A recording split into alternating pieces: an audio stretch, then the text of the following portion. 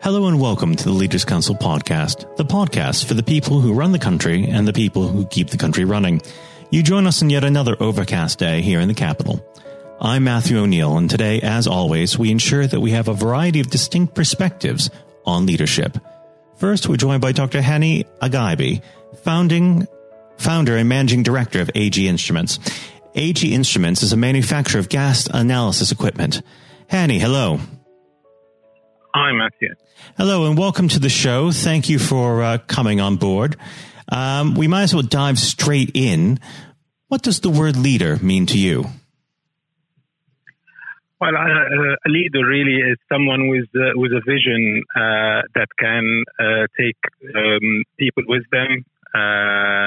They need to they need to believe in the vision. They need to think that it's achievable, and it's a good vision. And they need also to be able to bring people with them. They need to excite them with the vision, and they need to make them feel that they have something to offer as well in achieving it. They need to be able to look after them and make them feel valued and respected. And how do you make your staff feel valued and respected?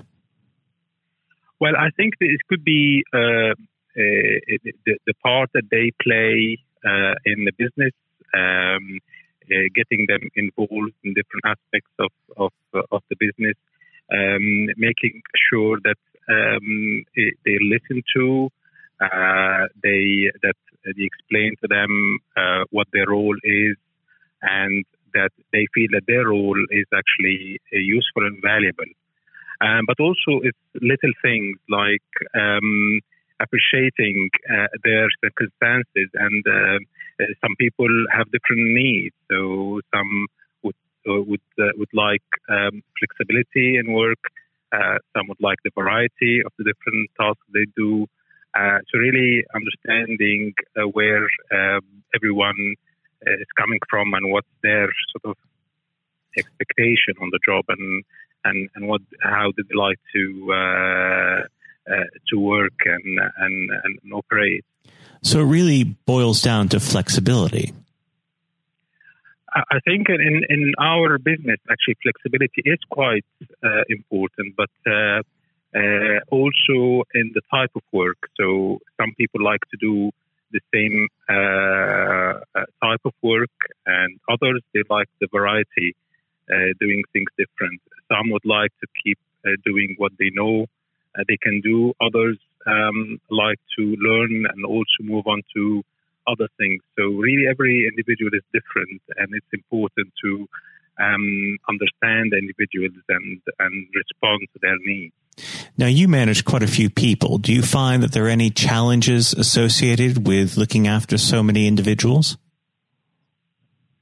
It's something that I learned over the time. I think the basic thing is actually to listen and to get involved with people to see how best is to deal with them and treat them, but more on a personal level as well. I mean, at the end, we all have the same sort of needs. But basically, it's just to value them and to make them feel valued. Mm-hmm. And was this informed by anyone in particular? Did anyone make you feel valued when you first started out your working life? Yeah, I mean, obviously I dealt with so many people. I've been sort of working since '86 as an electronics design engineer. I've met many people. I've seen people who made me feel valued, and others who have not. And I think I've learned from both of them. So I think that helped me to do the job that I'm doing at the moment. Well, that's actually an interesting point that you bring up. What separates a good leader from a bad one? Yeah, I think a good leader is someone who has got a vision and who is genuine in that vision.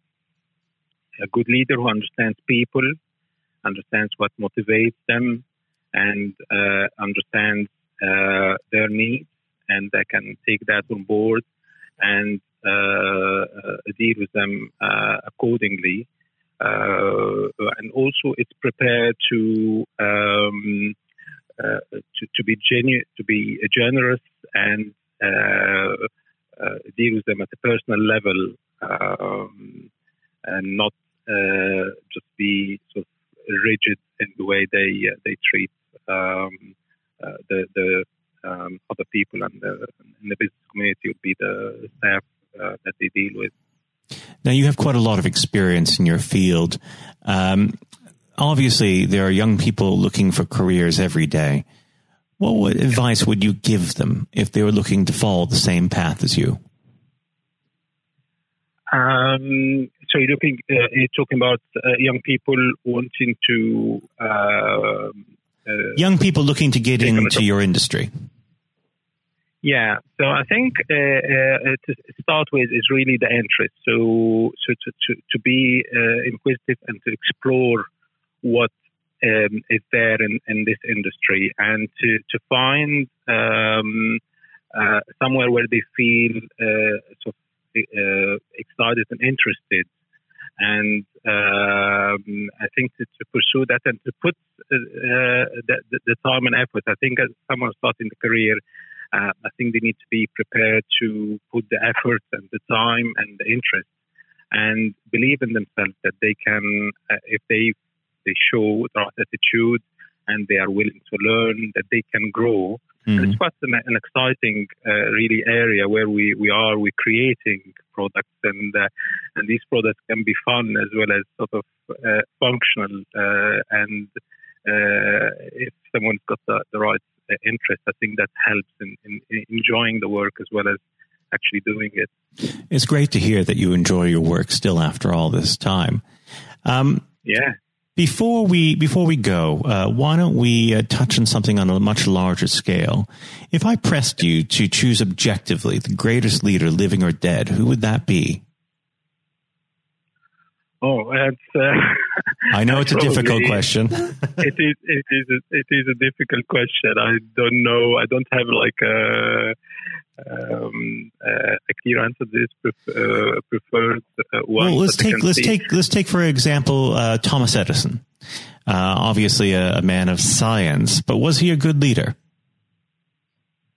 I don't know enough about him to know how his leadership skills are, to be honest. But well, one of the interesting things with Edison is, although he did create a workspace where people could come up with some magnificent ideas, it was his policy and the policy of his company that all of the ideas were credited to him and not to the actual people who developed them. Right.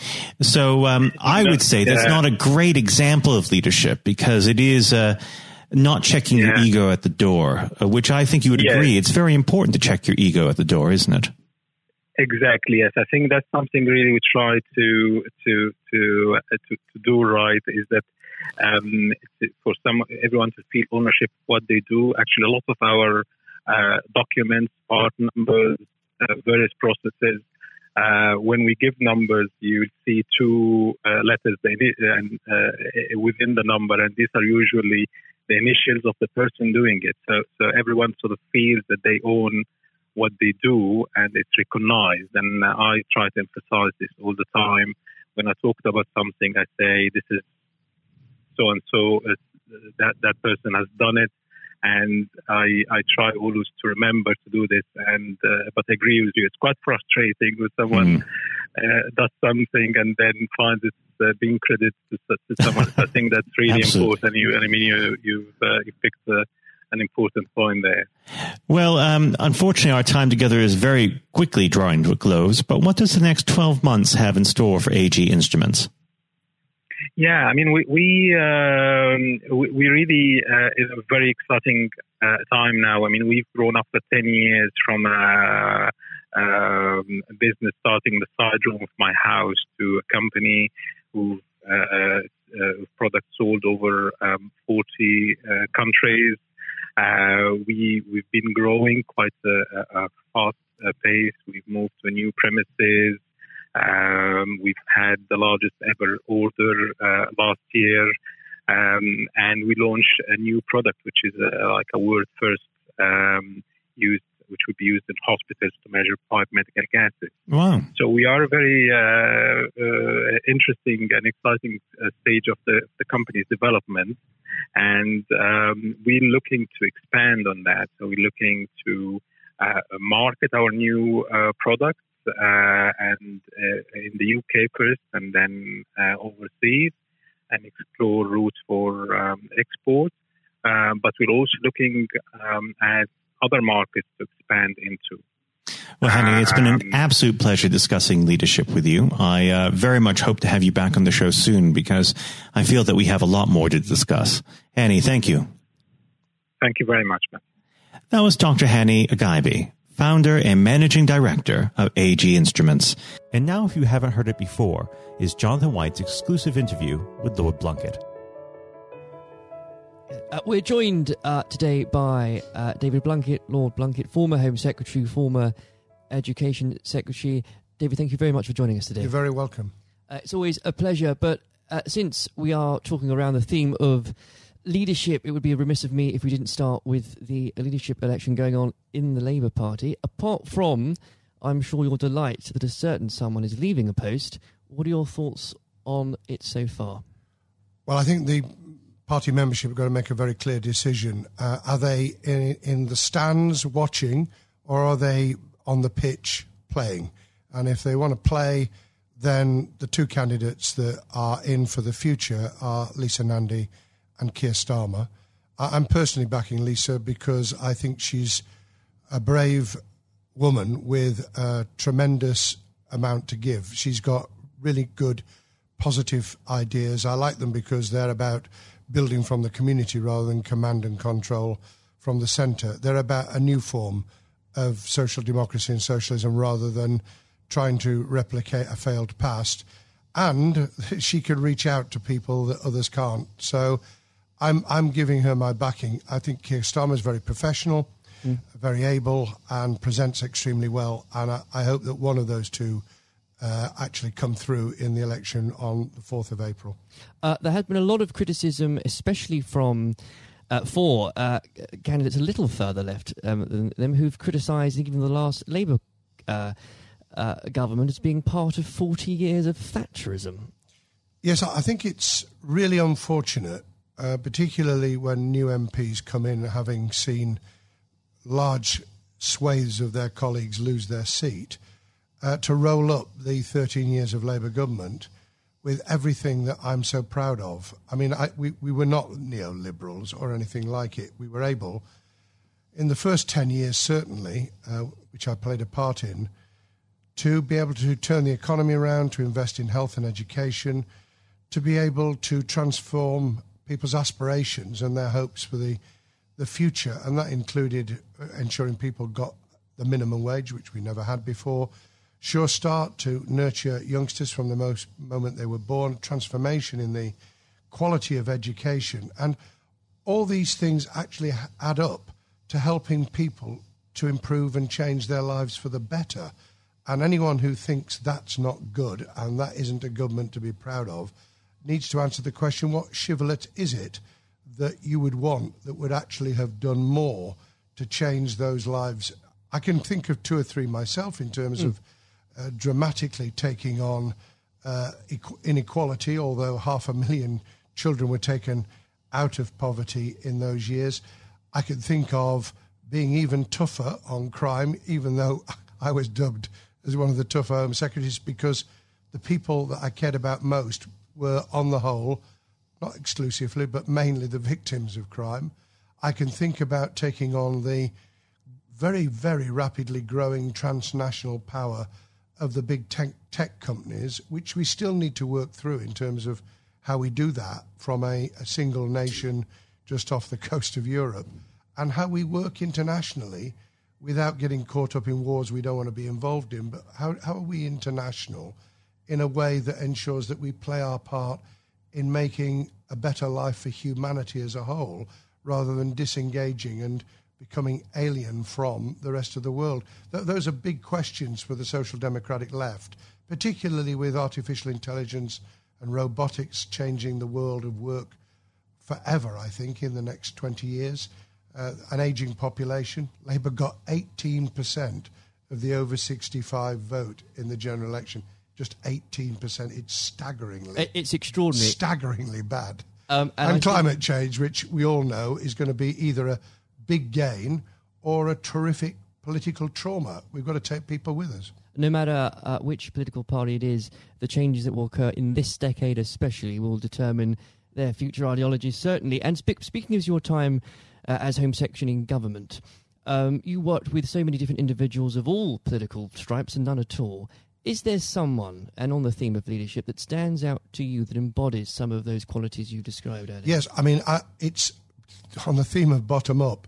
It was some of the most inspiring head teachers and classroom teachers who, in really, really difficult circumstances, were actually transforming the life chances of children by inspiring those children to want to learn, to, if you like, lighting a candle inside them, giving them a window on the world, which created an inquiring mind and an understanding that the world was their oyster, that they could do things with support. My philosophy has always been mutuality and reciprocity. We need mutuality to support each other. We need reciprocity in terms of understanding that we don't just take, we give a lot as well.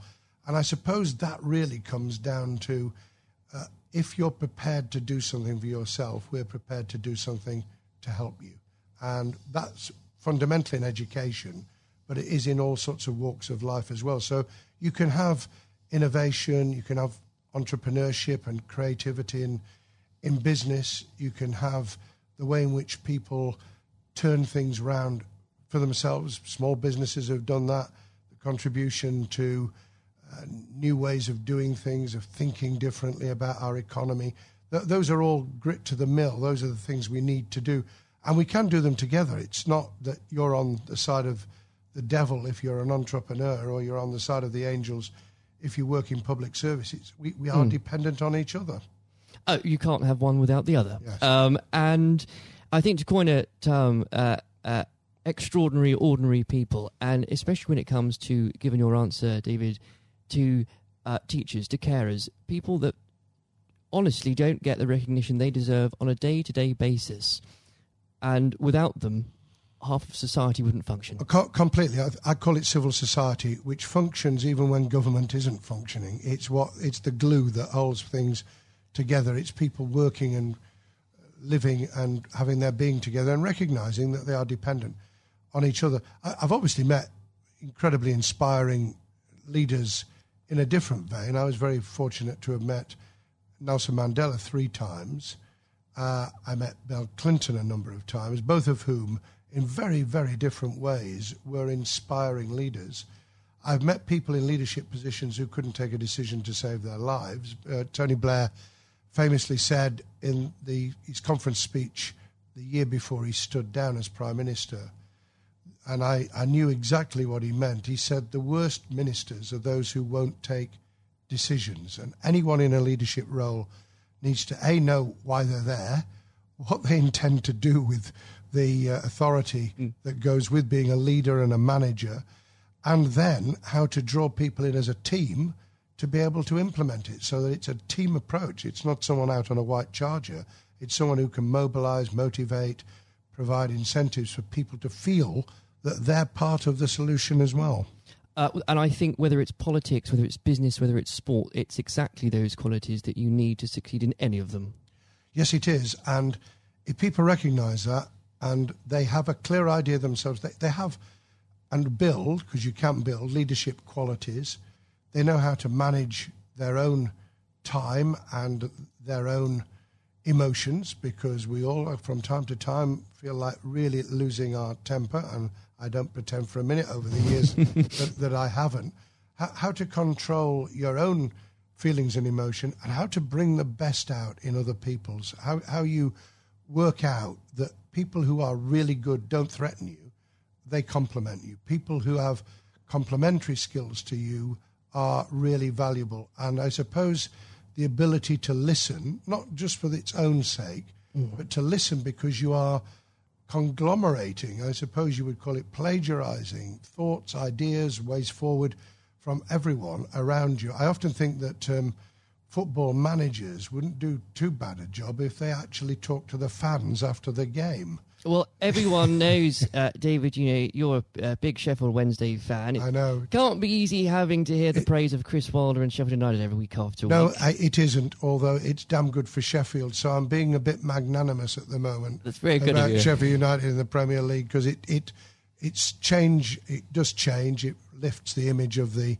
city internationally. If you're not just because it's Sheffield United, but because if you're playing Liverpool and you're playing Man City, then that's a global audience. You're immediately beamed across the world. So that's good. I could cry sometimes. We can beat Brighton, Premier League side, in the FA Cup at Brighton. We can beat Leeds at Leeds. I was there when we beat them 2-0 in January. And then you can lose 5-0. And then you lose 5-0 at home to Blackburn, and half the fans were out of the ground by half time. What would a manager Blunkett say in this situation? I would have asked myself a very simple question.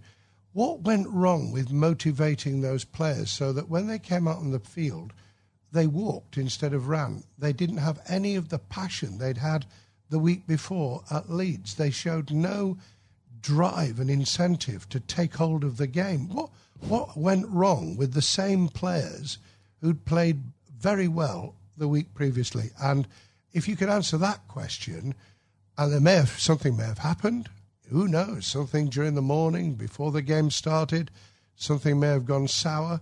You get the answer to that question, and you then start to ensure that we never do this again. Yeah, well, I'm a Chelsea fan, so I'm beginning to feel your pain at the minute. But I would like to pick up on another point you just made, actually, David, about choosing a strong team, people that complement you.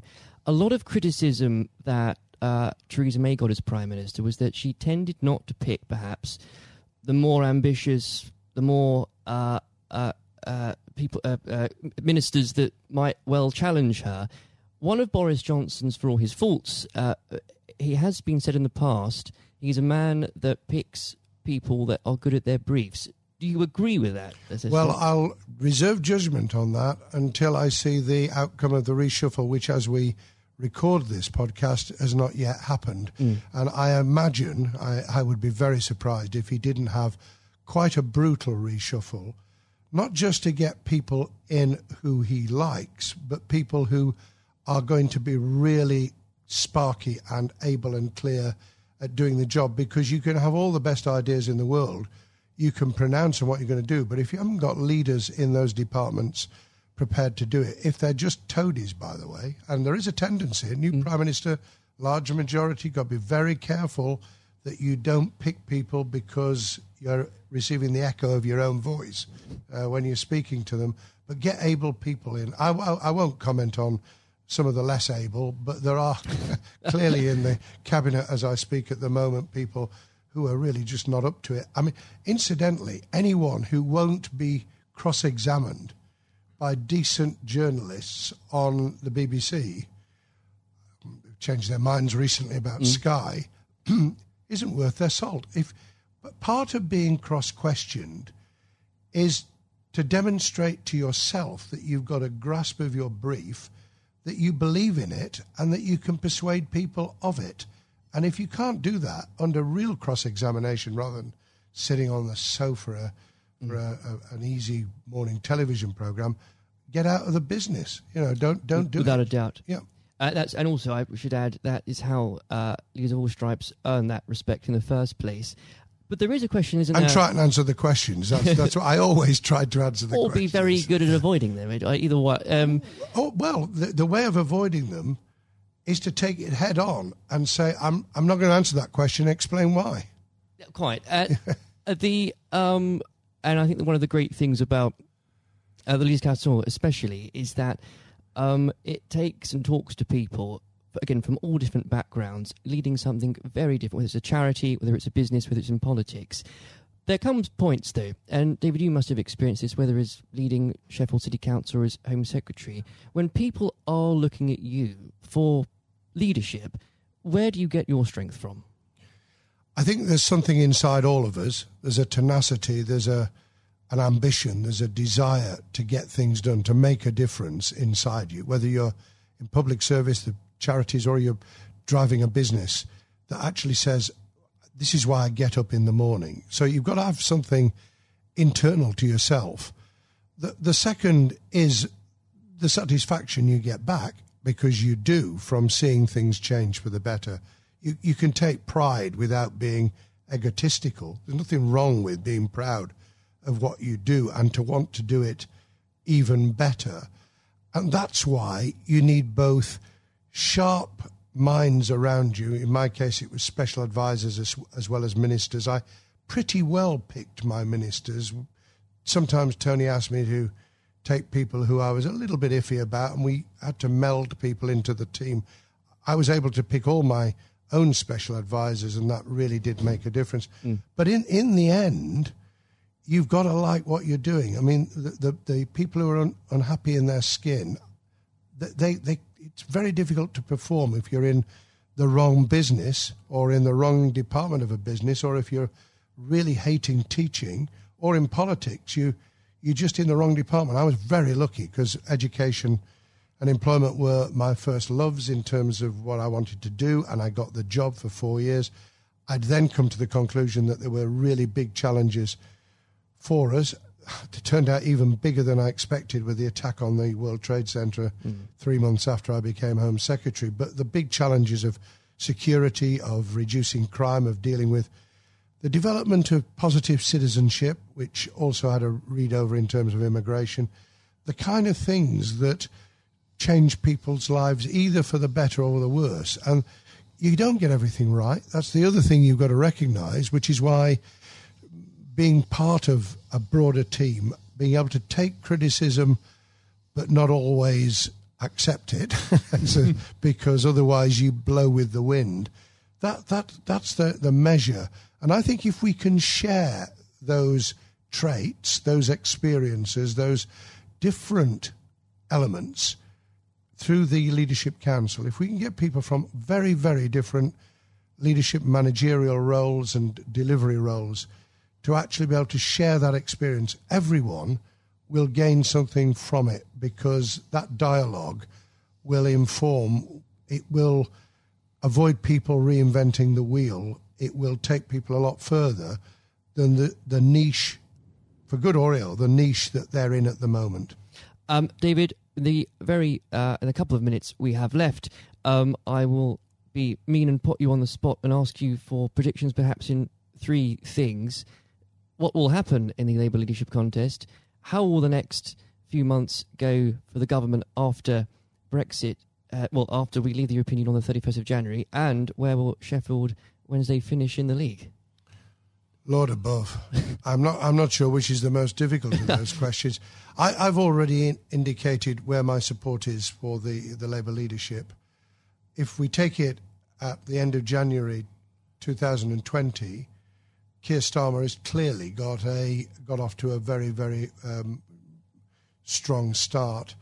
I think, however, it will be very much down to who can reach those parts of the Labour Party membership that came in on the back of Jeremy Corbyn's election in 2015 to that post, who can be persuaded that what they want to see and the big changes they'd like to enact can only be brought about in any form if we win, and we win back the tragic loss of people on our side in December 2019, and that's got to be Lisa Nandy or Keir. On the next few months, I think that the government will probably do quite well. I think that there are real dangers ahead in just having 11 months to negotiate trade deals, especially with bellicose pronouncements about we're not going to have alignment, as though alignment in itself is a bad thing when some of it will be very good. So I think there are dangers, but I think there's quite a bit of momentum going with the government at the moment, and that will be reflected in relationships, in doing deals in Europe and facing outwards to the rest of the world. Sheffield Wednesday, God help me. I mean, how is it that two of the things that are most important to me, other than my family and loved ones, is football and politics? I think Sheffield Wednesday will be hard-pressed now to get into the playoffs. If we do, I think we could pull it off, but I am really reluctant. And I think on that prediction, your reputation will be judged. Lord Blunkett, thank you very much for joining us today. God bless you, Jonathan. This has been the Leaders' Council podcast. Thank you for celebrating excellence in leadership with us. I have been your host, Matthew O'Neill. Until next time, goodbye. Thank you for listening to our podcast. The views expressed within the podcast do not reflect the views of the Leaders' Council of Great Britain and Northern Ireland, its parent company or subsidiaries, members of staff, other guests, or any other person therein associated.